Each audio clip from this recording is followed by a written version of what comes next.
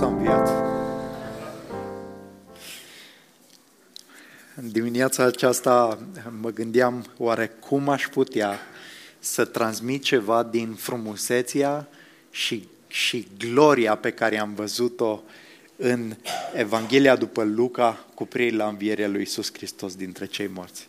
Și rugăciunea mea este să pot să transmit măcar ceva din gloria aceasta pe care cuvântul lui Dumnezeu ne-o dăruiește, pentru că Iisus Hristos este dragul inimii noastre, este Domnul și Mântuitorul nostru și este viu. Și întreaga noastră biserică se clădește pe temelia aceasta de neclintit că Iisus Hristos a înviat. Este glorios, slăvit să fie numele Lui. Și vă invit să deschidem Scripturile la Luca. Vom citi capitolul 24 aproape în întregime, dar ne vom uita la el secțiune cu secțiune. Da? Sunt 49 de versete la care vom privi printr-o perspectivă mai generală și acest capitol este desigur una dintre relatările despre învierea Domnului Iisus Hristos dintre cei morți. Avem două episoade în care Iisus cel înviat se arată ucenicilor. Și care este scopul lui Luca în acest capitol? Da? El cred că subliniază anumite caracteristici pe care ceilalți evangeliști nu o fac și scopul este să ne învețe că Scripturile, cuvântul lui Dumnezeu, Vechiul și Noul Testament, sunt suficiente pentru credința noastră în învierea lui Iisus dintre cei morți. Scripturile sunt suficiente pentru credința noastră în Iisus Hristos. Nici unul din cei ce suntem aici nu l-am văzut cu ochii noștri fizici pe Iisus. Și cu toate acestea, credința noastră este sigură, este ancorată solid și Scripturile sunt suficiente pentru a crede că Iisus Hristos a înviat dintre cei morți. Problema principală pe care oamenii o au cu privire la Evanghelie nu are de a face cu lipsa de dovezi sau cu faptul că nu l-au văzut cu ochii fizici pe Domnul nostru Iisus Hristos. Sau nici măcar nu are de a face cu cât de incredibilă și neobișnuită este o înviere dintre cei morți, pentru că este incredibilă și este neobișnuită. Însă problema este legată de inima noastră împietrită și care nu-L crede pe Dumnezeu pe cuvânt. În cele ce urmează vom citi cele 3 secțiuni din capitolul 24. Ultima secțiune din acest capitol se referă la înălțarea Lui, nu ne vom ocupa de ea, dar cele 3 secțiuni, în acestea vom vedea felul în care ucenicii lui Iisus sunt mustrați, unii mai ușor, iar alții mai ferm, pentru că nu au înțeles și nu au îmbrățișat Scripturile cu privire la persoana și la misiunea lui Mesia și prin urmare au fost reticenți în a crede că Iisus a înviat. Haideți să ne uităm la prima secțiune din versetele 1 la 12, o vom citi. Iată ce spune evanghelistul. Dar în prima zi a săptămânii, dimineața, foarte devreme, femeile au venit la mormânt aducând miresmele pe care le pregătiseră. Au găsit rostogolită piatra de la intrarea mormântului, iar când au intrat, n-au găsit trupul Domnului Iisus. În timp ce erau nedumerite de acest lucru, iată că 2 bărbați în haine strălucitoare au stat lângă ele. Îngrozite, ele și-au plecat fețele la pământ. Dar ei le-au zis: de ce-l căutați pe cel viu între cei morți? Nu este aici, ci a înviat. Amintiți-vă ce v-a spus în timp ce era încă în Galileea, când zicea că Fiul omului trebuie să fie dat în mâinile păcătoșilor și să fie răstignit, iar a 3-a zi să învie. Și ele și-au adus aminte de cuvintele lui. Când s-au întors de la mormânt, i-au anunțat toate aceste lucruri pe cei 11 și pe toți ceilalți. Cele care le-au spus apostolilor aceste lucruri erau Maria Magdalena, Ioana, Maria, mama lui Iacov și celelalte care erau împreună cu ele. Însă cuvintele acestea li s-au părut bazme și nu le-au crezut pe femei. Petru însă s-a ridicat și a alergat la mormânt. Când s-a plecat să se uite înăuntru, a văzut doar fâșiile de pânză. Apoi a plecat acasă uimit de ce s-a întâmplat. Femeile sunt cele care l-au urmat îndeaproape pe Iisus în toiul suferințelor sale. În timp ce bărbații ucenici au fugit fiecare să-și scape viața, vă aduceți aminte. Tot femeile sunt preocupate să îmbălsămeze trupul lui Iisus, arătând grijă și considerație după moartea lui. Însă, venind la mormânt, pregătite, duminică dimineața de vreme au găsit piatra rostogolită și mormântul gol. Trupul lui Iisus nu era în mormânt. Și erau în confuzie, au dat de un mormânt gol. Acum, mormântul gol nu este o dovadă suficientă pentru credința în învierea lui Iisus dintre cei morți, de vreme ce pot exista și alte explicații pentru situația unui mormânt gol. Însă doi îngeri li se arată ceea ce le face să se îngroziască. Și este o reacție obișnuită în fața unei întâlniri cu îngerii. Vedem asta în multe relatări din Scriptură. Ele și-au plecat fețele la pământ, fiind îngrozite, și întrebarea acestor doi bărbați, care sunt îngeri, de obicei în Scriptură îngerii sunt prezentați ca fiind bărbați, sună astfel: de ce căutați pe cel viu între cei morți? De ce căutați pe cel viu între cei morți? Și această întrebare sună a o mustrare fină. Pare să sugereze că aceste femei nu ar fi trebuit să vină la mormânt și să-L caute pe Iisus. De ce? Doar ele au venit să-și arate considerația și grija față de Iisus. Doreau să-L îmbălsămeze, s-au pregătit pentru asta, au pregătit toate miresmele încă de vineri înainte de odihna sabatului și totuși ce căutau ele acolo duminică dimineața? N-ar fi trebuit să fie acolo, într-un anume sens. Din întrebare, îngerii presupun că femeile ar fi trebuit să știe că locul lui Iisus nu este între cei morți. Să-L cauți pe cel viu între cei morți este absurd.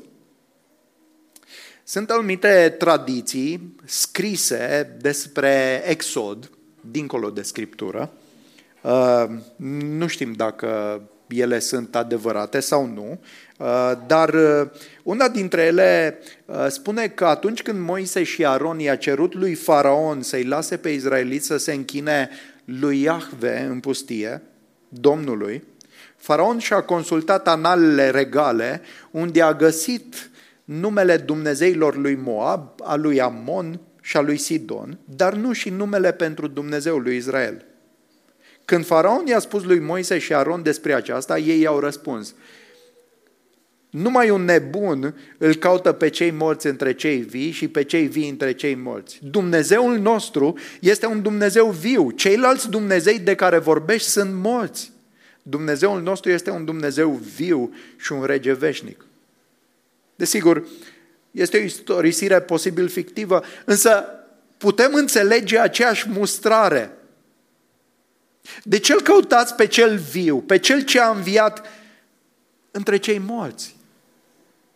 Ar fi trebuit aceste femei întristate să știe că Hristos este viu? Ar fi trebuit? Ce spuneți?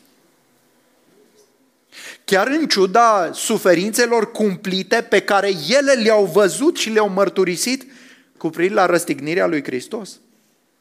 Cu siguranță că ar fi trebuit. Nu este aici ce a înviat. Amintiți-vă ce v-a spus în timp ce era încă în Galileea, când zicea că Fiul omului trebuie să fie dat în mâinile păcătoșilor și să fie răstignit, iar a treia zi să învie. Și ele și-au adus aminte de cuvintele lui. De 4 ori în Evanghelie, înainte de suferințe, Iisus le-a explicat ucenicilor că trebuie să sufere mult din partea preoților și bătrânilor, că va fi dat în mâinile păcătoșilor și că va fi răstignit, chiar va muri, dar a treia zi va învia. Uitați-vă în capitolul 9, avem două pasaje în capitolul 17 și în capitolul 18. Într-una din împrejurări, Iisus le atrăgea atenția cu insistență asupra realității care urma, chiar imediat ce Dumnezeu le-a descoperit identitatea lui Iisus de Mesia, de Cristos. Vă aduceți aminte când Petru spune, tu ești Hristosul, Fiul Dumnezeului cel viu. În Luca, de la capitolul 9, versetele 44 la 45, haideți să fim atenți la acest pasaj. Ce le spune Domnul? Plecați bine urechea la cuvintele acestea. Observați sublinierea? Adică nu a spus așa în viteză, printre altele, să nu se audă. Plecați bine urechea la cuvintele acestea. Fiul omului urmează să fie dat în mâinile oamenilor. Ei însă nu pricepeau cuvintele acestea, fuseseră ascunse de ei ca să nu le înțeleagă și se temeau să-l întrebe cu privire la aceste cuvinte. Ce se întâmplă aici? Iisus Hristos subliniază cu claritate, dar ei nu pricepeau. În mintea lor, nici suferința lui Mesia, nici învierea lui Mesia nu aveau vreun sens. În înțelegerea lor despre felul în care ar trebui să se desfășoare lucrurile, cuvintele lui Iisus erau de neînțeles. Însă evanghelistul ne spune că aceste cuvinte fuseseră ascunse de ei. Adică erau împiedicați să înțeleagă niște cuvinte de altfel clare și spuse apăsat. Și ba mai mult se temeau să pună întrebări clarificatoare. Adică niciunul dintre ei nu au zis, stai puțin, că ceva sună ciudat, vrei să ne explici mai bine? Ce vrei să zici că Fiul omului trebuie să fie dat în mâinile păcătoșilor, să moară și a treia zi să învieze? Da? Pentru că altădată erau preocupați de pilde pe care nu le înțelegeau. Nu? Când au înțeles o pildă, Doamne, spune-ne care, cum, ce, vrem clarificări. Dar aici, nicio întrebare de clarificare. Cristos a înviat, le spun îngerii. Amintiți-vă ce v-a spus Iisus. Dacă ați fi înțeles și v-ați fi amintit de cuvintele lui Iisus, ar fi trebuit să vă așteptați că El va suferi mult, ba chiar că va muri, dar a treia zi va învia. Femeile au ajuns să-L caute pe cel viu între cei morți pentru că nu și-au adus aminte de cuvintele lui Iisus. Nu le-au înțeles și nu le-au crezut. Au uitat cine este Iisus. Au uitat semnele pe care Iisus le-a făcut. Au uitat învățăturile Lui. Au uitat cine este Iisus în clipele cele mai întunecate din viața lor. Când au văzut că Domnul este luat prin forță și că urmează patimile sale, au uitat complet de tot ceea ce Iisus le-a spus și chiar de cine este Iisus. Și au ajuns să-L caute pe cel viu între cei morți. Adică se gândeau că măcar să-L îmbălsămăm, arătăm grijă față de trupul Lui și aici se încheie lucrurile. Dar acum ne spune evanghelistul că și-au adus aminte de cuvintele Lui. Textul nu ne spune specific că aici au crezut. Însă din context ne dăm seama că au început să creadă. Îngerul nu le-a prezentat dovezi, ci a proclamat un adevăr care trebuie crezut. Iisus a înviat și le-a adus aminte de cuvintele lui Iisus, care a prevestit atât moartea cât și învierea lui Iisus. Una din problemele pe care le avem atunci când vine vorba de îmbrățișarea Evangheliei, Evanghelie care ne face să trăim plin de speranță și de curaj în lumea aceasta plină de necazuri, este că atunci când dăm de dificultăți, uităm. Uităm cuvintele lui Iisus, uităm realitățile Evangheliei. Suntem dați peste cap de ceea ce se întâmplă, suntem uimiți și copleșiți și pur și simplu din mintea noastră dispar cuvintele pe care Dumnezeu ni le-a spus. Și nu le înțelegem cum ar trebui, deși ele sunt clare și apăsate. Nu înțelegem cine este Iisus și ce ne-a spus sau ce ne-a promis El. Ajungem să interpretăm ceea ce vedem, circumstanțele din jurul nostru, fără să luăm în considerare cuvintele lui Iisus. Ca și când Dumnezeu n-a vorbit niciodată nimic. Și așa ne purtăm, și așa ne înfiorăm, și așa ne îngrozim, și în felul acesta căutăm. Ți se întâmplă și ție să uiți cuvintele lui Iisus când treci prin greutăți teribile în viața aceasta? Când nu pare că se potrivește cu planul pe care ți l-ai imaginat? Ar trebui să-ți aduci aminte. Ce a zis Iisus? Astfel, ele au plecat de la mormânt și i-au anunțat pe apostoli de vestea aceasta. De ce anume? Că au văzut mormântul gol și că niște îngeri, niște bărbați le-au spus acest mesaj. Și evanghelistul le menționează pe Maria Magdalena, pe Ioana, pe Maria mama lui Iacov și alte câteva femei. Ori de câte ori se aduce o mărturie credibilă, oamenii trebuie menționați pe nume. Dacă ar fi niște bazme, probabil că am ascultat ceva de genul, unii au spus așa, nu? Nu? Când Domnul a întrebat, ce zic oamenii, că cine sunt eu? Păi, unii zic așa, alții zic așa, povești. Da? Când e vorba de o mărturie credibilă, trebuie atât să fie mai mult decât unul, da? Și să fie oameni numiți. De ce numiți? De ce numiți? Ca să poți verifica, nu? Ca paranteză.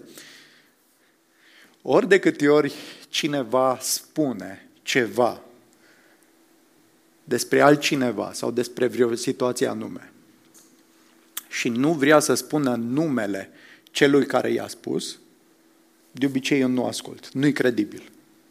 Da? Știți că spunem și noi, o zis cineva, s-a auzit că, eu știu, ok, cine? Nu, că nu-i credibil. Deci dacă nu spui numele, de ce nu spui numele? Pentru că nu poți să verifici. Când nu poți să verifici, poți să spună orice omul, că trebuie să-l crezi pe el. Dar când i-ai spus, ok, cu tare mi-a spus, ok, îl băgăm în necaz, că el a zis, dar el poate să confirme și dacă e adevărat, e adevărat. Și n-ai ce să faci. E adevărat. Însă, deși femeile acestea sunt cunoscute de apostoli, deși știau că sunt niște femei de nădejde pentru că au mers împreună cu Iisus, au umblat cu El, au stat chiar aproape de El în timpul răstignirii, ei cred că sunt niște bazme. Ucenicii au o reacție a necredinței. Li se părea nonsens. Totuși, ni se spune aici că Petru fuge la mormânt să verifice. Și acolo ce verifică e că da, într-adevăr, mormântul e gol și cam atât. Așadar, primul aspect pe care îl vedem în secțiunea asta este Hristos a înviat. Amintiți-vă de ce v-a spus Iisus. Amintiți-vă tot timpul de ce vă spune Iisus pentru a crede și a îmbrățișa realitatea Evangheliei. A doua secțiune, din versetul 13 la 35, ne mută privirea, scena merge de la mormântul de unde au plecat femeile și unde a alergat Petru să verifice, pe un drum în afara Ierusalimului spre Emaus, unde doi ucenici, care nu sunt din cercul apostolilor, unul este numit Cleopa, nu-l vedem între cei 12, călătoriau, da? Mergeau de la Ierusalim la Emaus. Textul ne conduce mai departe în a înțelege că problema noastră fundamentală cu necredința are de a face cu inima noastră. Haideți să citim textul. În acea zi, iată că 2 dintre ei se duceau spre un sat numit Emaus, care era la o distanță de 60 de stadii de Ierusalim, cam 11 kilometri. Aceștia discutau unul cu altul despre toate lucrurile care se întâmplaseră. În timp ce ei discutau și se întrebau, Iisus însuși s-a apropiat și mergea alături de ei. Dar ochii lor erau împiedicați să-L recunoască. El i-a întrebat, ce vorbe sunt acestea pe care le schimbați între voi în timp ce mergeți? Ei s-au oprit, mohorâți, iar unul dintre ei, pe nume Cleopa, răspunzând, i-a zis, ești singurul care vizitezi Ierusalimul de nu știi ce s-a întâmplat în el în zilele acestea? El i-a întrebat, ce anume? Ei au răspuns, cele privitoare la Iisus din Nazaret, care era un profet puternic în fapte și în cuvânt înaintea lui Dumnezeu și a întregului popor. Și cum conducătorii preoților și conducătorii noștri l-au dat să fie condamnat la moarte și l-au răstignit. Noi însă speram că El este Cel ce urma să răscumpere pe Israel. Da, și pe lângă toate acestea, iată că aceasta este a 3-a zi de când s-au întâmplat aceste lucruri. Mai mult, niște femei de ale noastre ne-au lăsat înmărmuriți. Ele au fost dis de dimineață la mormânt și nu i-au mai găsit trupul. Când au venit, ne-au spus că au avut o vedenie cu îngeri care le-au spus că El trăiește. Unii dintre cei ce erau cu noi s-au dus la mormânt și au găsit exact așa cum au spus femeile, dar pe El nu l-au văzut. Și El i-a zis, o nesăbuiți și înceți la inimă mai sunteți când este vorba să credeți tot ce au spus profeții. Nu trebuia oare să sufere Hristosul aceste lucruri și să intre în gloria Lui? Și începând de la Moise și de la toți profeții, le-au interpretat ce era scris cu privire la El în toate Scripturile. Când s-au apropiat de satul în care mergeau, El s-a făcut că vrea să meargă mai departe, dar ei au insistat, zicându-i, rămâi cu noi pentru că este seară și ziua este deja pe sfârșită. Astfel El a intrat să rămână cu ei. În timp ce ședea la masă cu ei, a luat pâinea și după ce a rostit binecuvântarea, a frânt-o și le-a dat-o. Atunci li s-a deschis ochii și l-au recunoscut, dar El s-a făcut nevăzut dinaintea lor. Ei și-au zis unul altuia, nu ne ardea inima în noi când ne vorbea pe drum, când ne deschidea Scripturile? Și s-au ridicat chiar în ceasul acela și s-au întors la Ierusalim. Ei i-au găsit pe cei 11 și pe cei ce erau împreună cu ei adunați la un loc și zicând că într-adevăr Domnul a înviat și i s-a arătat lui Simon. Și le-au istorisit ce s-a întâmplat pe drum și cum li s-a făcut cunoscut la frângerea pâinii. Așa cum a subliniat un comentator biblic, această călătorie este o călătorie a ironiei, plină de ironii. 2 ucenici vii discută despre un Iisus mort, în timp ce Iisus cel viu vorbește cu acești 2 ucenici morți. Cei 2 ucenici, alții decât cei 12, da, mergeau spre un sat când un străin se apropie de ei și intră în vorbă cu ei. Nu percep că acest străin este Iisus cel înviat. De ce? Că ar fi avut Iisus o altă înfățișare? Nu. Nu. Pentru că ochii lor erau împiedicați să-L cunoască. Observați aceeași temă? Când Domnul i-a zis încă de la început, da, ce avea să se întâmple, ei erau împiedicați să priceapă acele cuvinte. Ochii lor erau împiedicați să-L recunoască.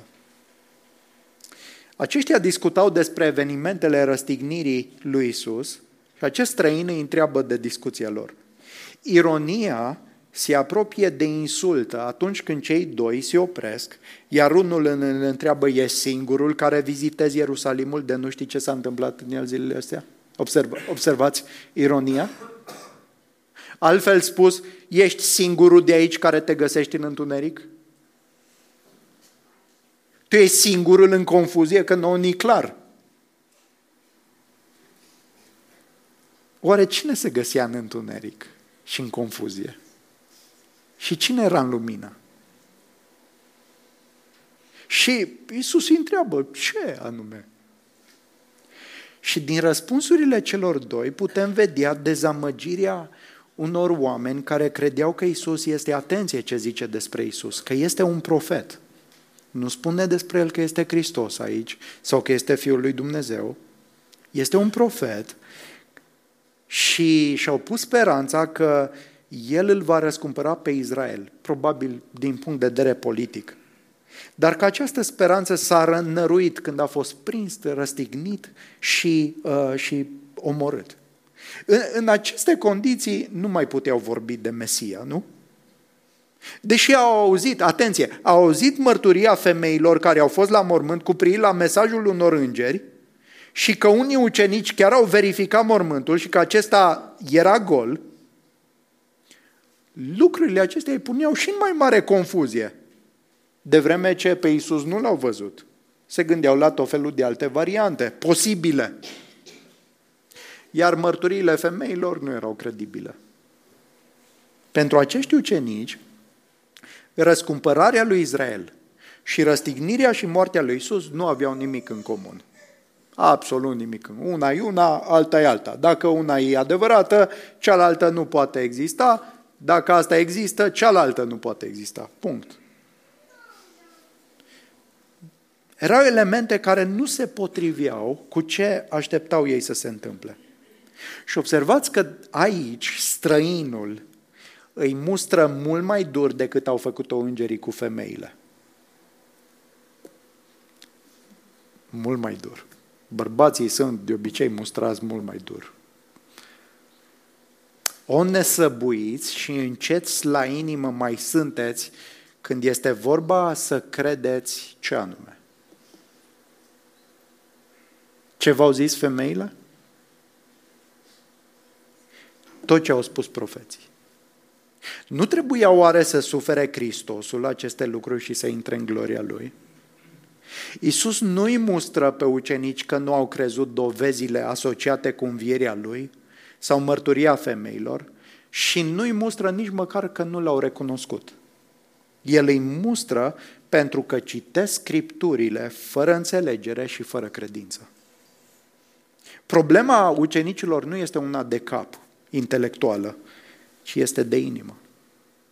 Problema lor este că au crezut doar părți din Scriptură, însă alte părți le-au omis sau le-au înlăturat pentru că nu se potriveau cu înțelegerea lor. Aici e problema majoră. Este o problemă a inimii care nu crede tot ceea ce Dumnezeu a vorbit în Scriptură, mai ales cu privire la necesitatea suferinței lui Mesia înainte de a intra în gloria Lui. Așadar, nu doar că au uitat ce le-a zis Iisus, de atâtea ori, dar nici nu credeau toate Scripturile. Aduceți aminte că Domnul îi mustră chiar și pe farisei care cunoșteau foarte bine Scriptura, le zice, dacă l-ați crede pe Moise, m-ați crede și pe mine. Adică una este să cunoști Scriptura, una este să o citești și alta este să o crezi.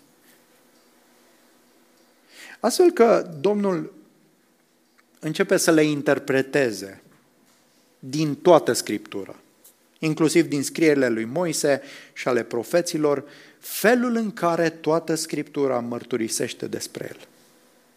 Și deși ucenicii nu îl recunoșteau pe acest străin, inima lor nu mai putea să se despartă de acest străin. Așa că l-au rugat să rămână cu ei, ceea ce străinul a și făcut. Și seara la cină, străinul devine gazda și frânge pâinea. Moment în care ochii ucenicilor se deschid și îl recunosc pe Iisus. Însă Iisus dispare dinaintea lor. Înțelegerea Scripturilor, așa cum sunt explicate de Cristos, și apoi lucrarea Duhului Sfânt în deschiderea ochilor pentru a recunoaște pe Iisus sunt absolut esențiale. Ei ajung să-L vadă pe Iisus și numai văzându-L pe El, în sfârșit vălul este dat la o parte și pot înțelege Scripturile. Faptul că Iisus dispare este important pentru că de acum nu Iisus în trupul său fizic îi va însoți pe ucenici, ci Iisus prin Duhul său îi va însoți. Oare nu se întâmplă adesea ca prezența lui Iisus să fie cu noi, dar noi să nu-L recunoaștem tocmai pentru că nu credem tot ceea ce Dumnezeu spune în Scripturi? Cum ar fi să îmbrățișăm tot ce spune Dumnezeu în Scripturi? Să-L credem pe Dumnezeu pe cuvânt. Să căutăm Scripturile cu o sete și să spunem, păi dacă Dumnezeu a spus lucrul acesta, înseamnă că sigur se va întâmpla, nu știu cum. Asemenea lui Avram, care l-a adus pe Isaac ca jertfă, aproape ca jertfă, pe muntele Moria. Dar pentru că Dumnezeu i-a zis că în el va fi binecuvântată sămânța ta. Prin Isaac, nu prin Ismael, prin Isaac îmi voi împlini legământul cu tine. Și pentru că Dumnezeu a vorbit lucrul acesta, ne spune cuvântul că l-a luat pe Isaac la porunca lui Dumnezeu să-l ducă pe acel munte și era pregătit să înfigă cuțitul în el. De ce? Pentru că Evrei ne spune că Avram știa. Ce anume știa? Că Dumnezeu poate să-l învie din morți. I-a zis Dumnezeu că poate să-l învie din morți pe Isaac? Nu i-a dat nicio promisiune de genul acesta. Cum a ajuns Avram la concluzia că Dumnezeu poate să-l învie din morți? Cum? Păi dacă Dumnezeu i-a zis că prin Isaac se va forma o națiune, că Dumnezeu va face un legământ prin Isaac și dacă Isaac moare, înseamnă că Dumnezeu nu mai poate să-și împlinească. Înseamnă că Dumnezeu trebuie să-l învieze din morți ca să-și împlinească cuvântul. Sigur îl va învia din morți, de vreme ce Dumnezeu nu poate să mintă. Dumnezeu ce spune este adevărat. Cum ar fi dacă am luat cu seriozitate ceea ce spune Dumnezeu ca fiind adevărat și ne-am bazat viața pe asta? S-ar transforma totul. Numai problema este că citim Scripturile, le citim, dar nu credem. Credem unele lucruri, alte lucruri, nu e chiar așa. Și pentru că nu îmbrățișăm toate Scripturile, nu-L vedem pe Iisus. Nu umblăm cu El. Nu-i cunoaștem prezența. Pentru că nu ne încredem în El. Sunt unii care așteaptă să se întâmple tot felul de lucruri miraculoase pentru a crede.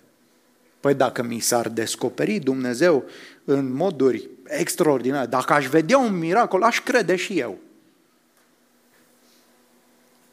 Aduceți aminte că Iisus a vorbit despre bogatul și Lazar în Luca, la capitolul 16? Și bogatul ajunge în iad, iar Lazar merge în sânul lui Avram. Ce interesant este, nu relatez toată istorisirea, ce interesant este că în iad bogatul își justifică necredința lui. De ce spun asta?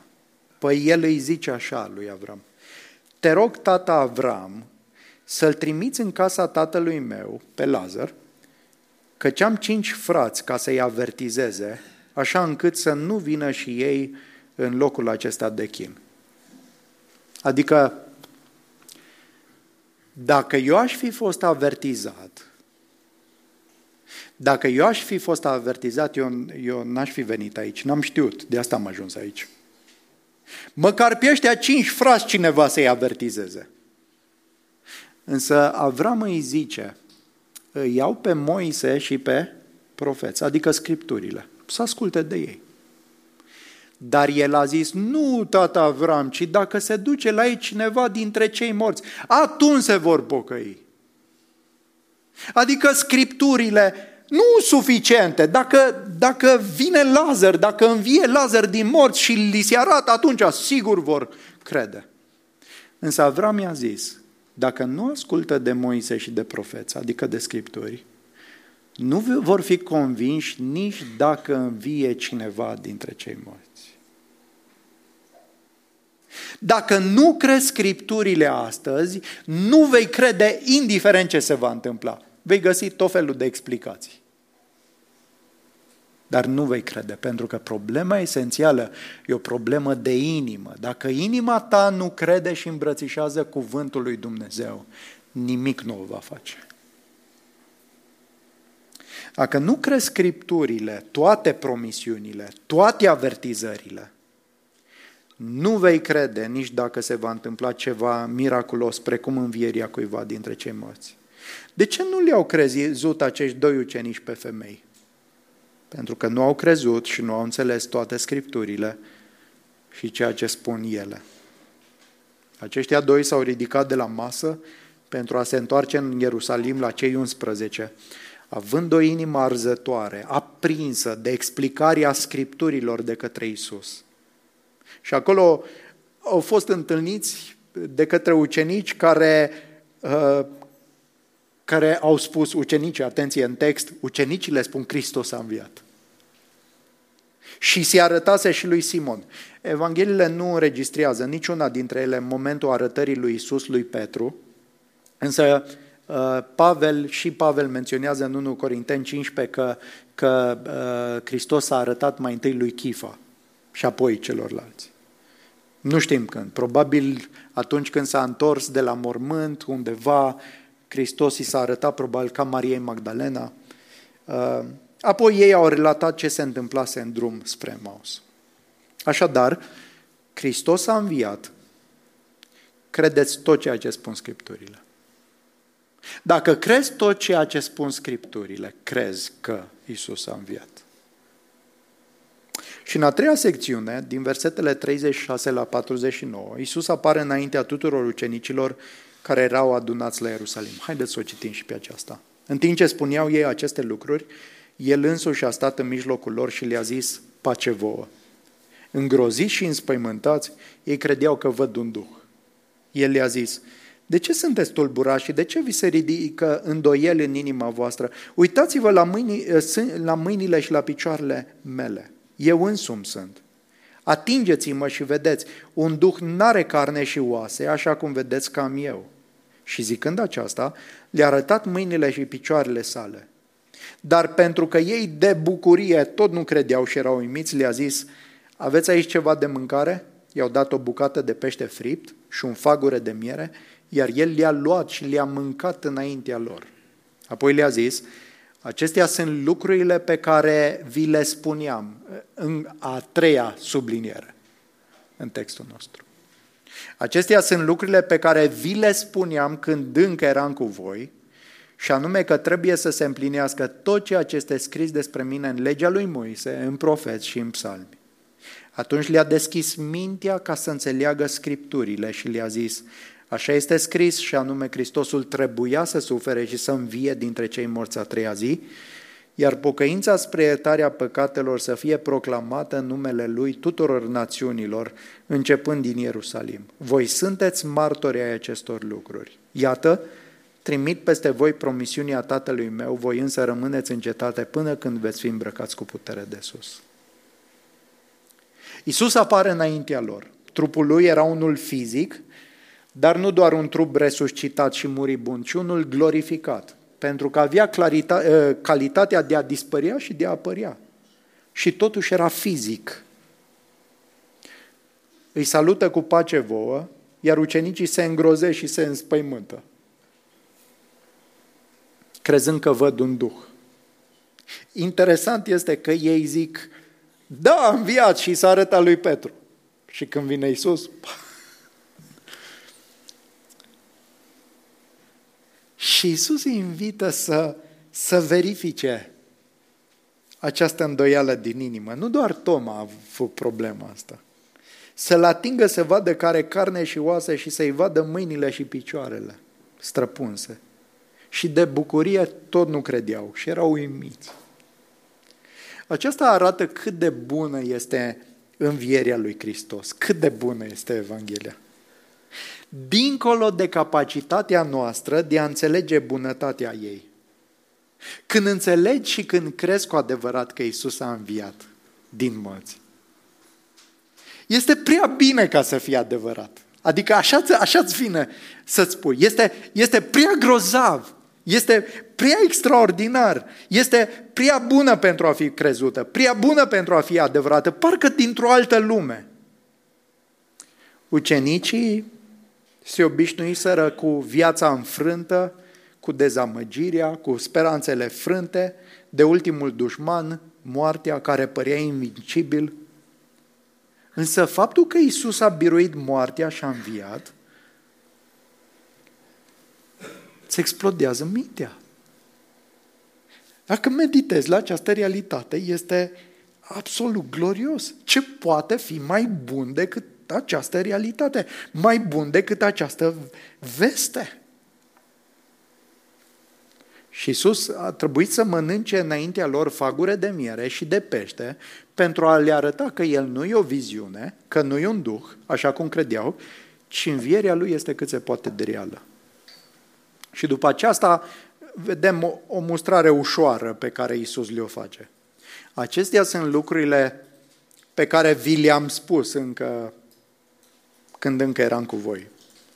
De obicei nu se recomandă să ne spunem unii altora, ți-am spus asta, da?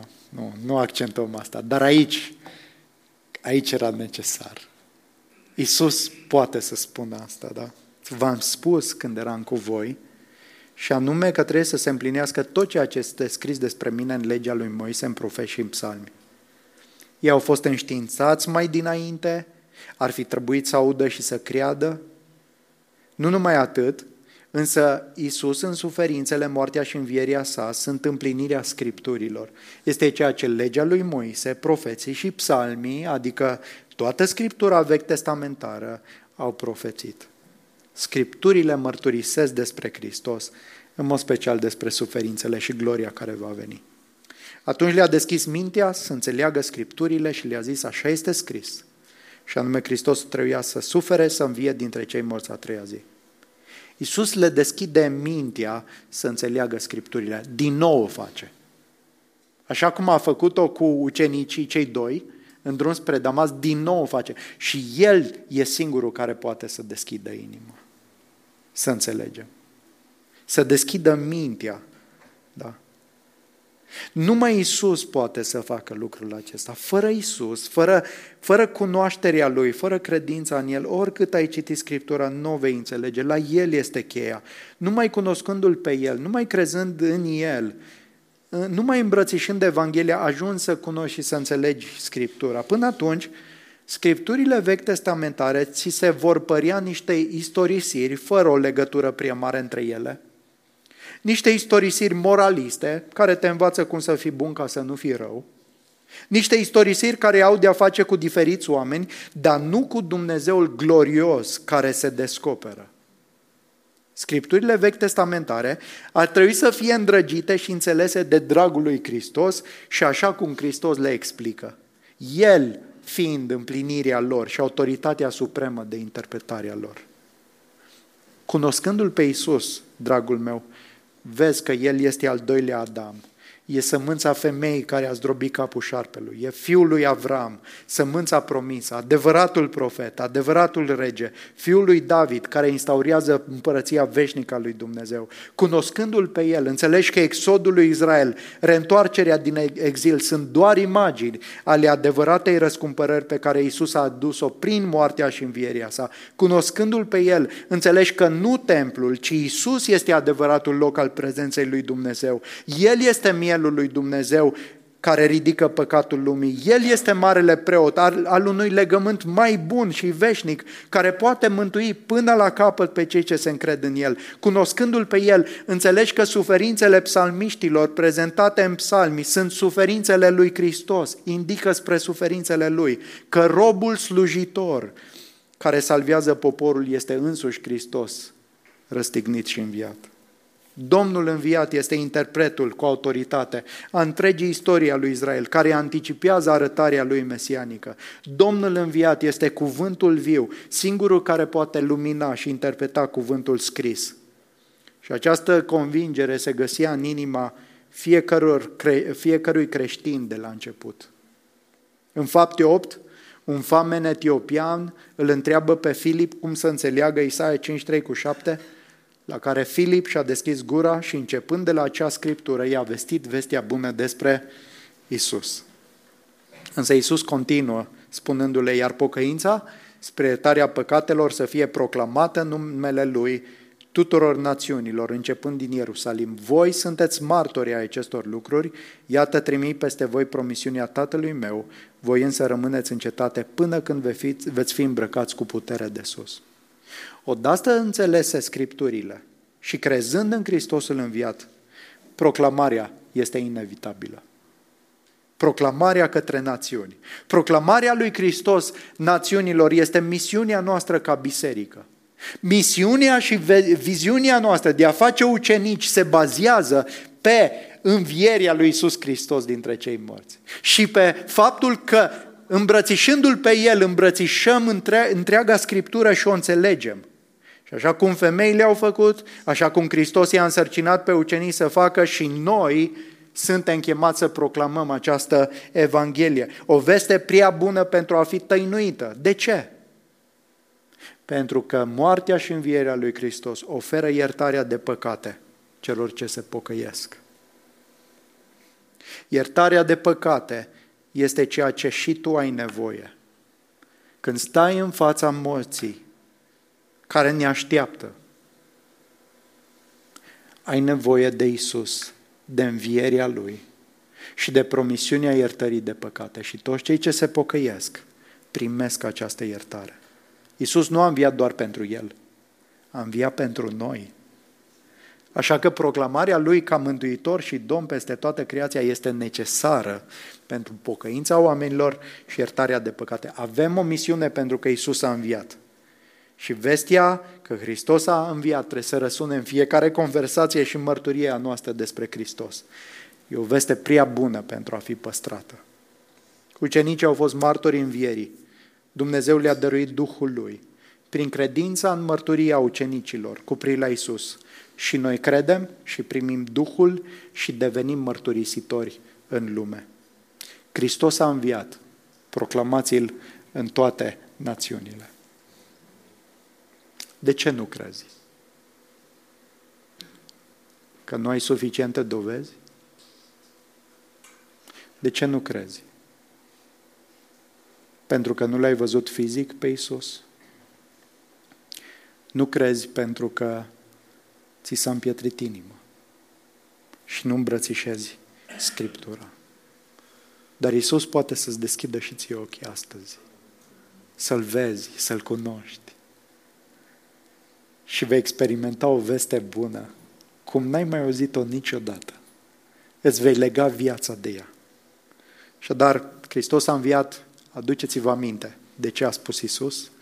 Hristos a înviat, credeți tot ce spun Scripturile. Hristos a înviat, proclamați-l în toate națiunile. Amin. Doamne Tată, ce veste bună ne-ai dat și în dimineața aceasta.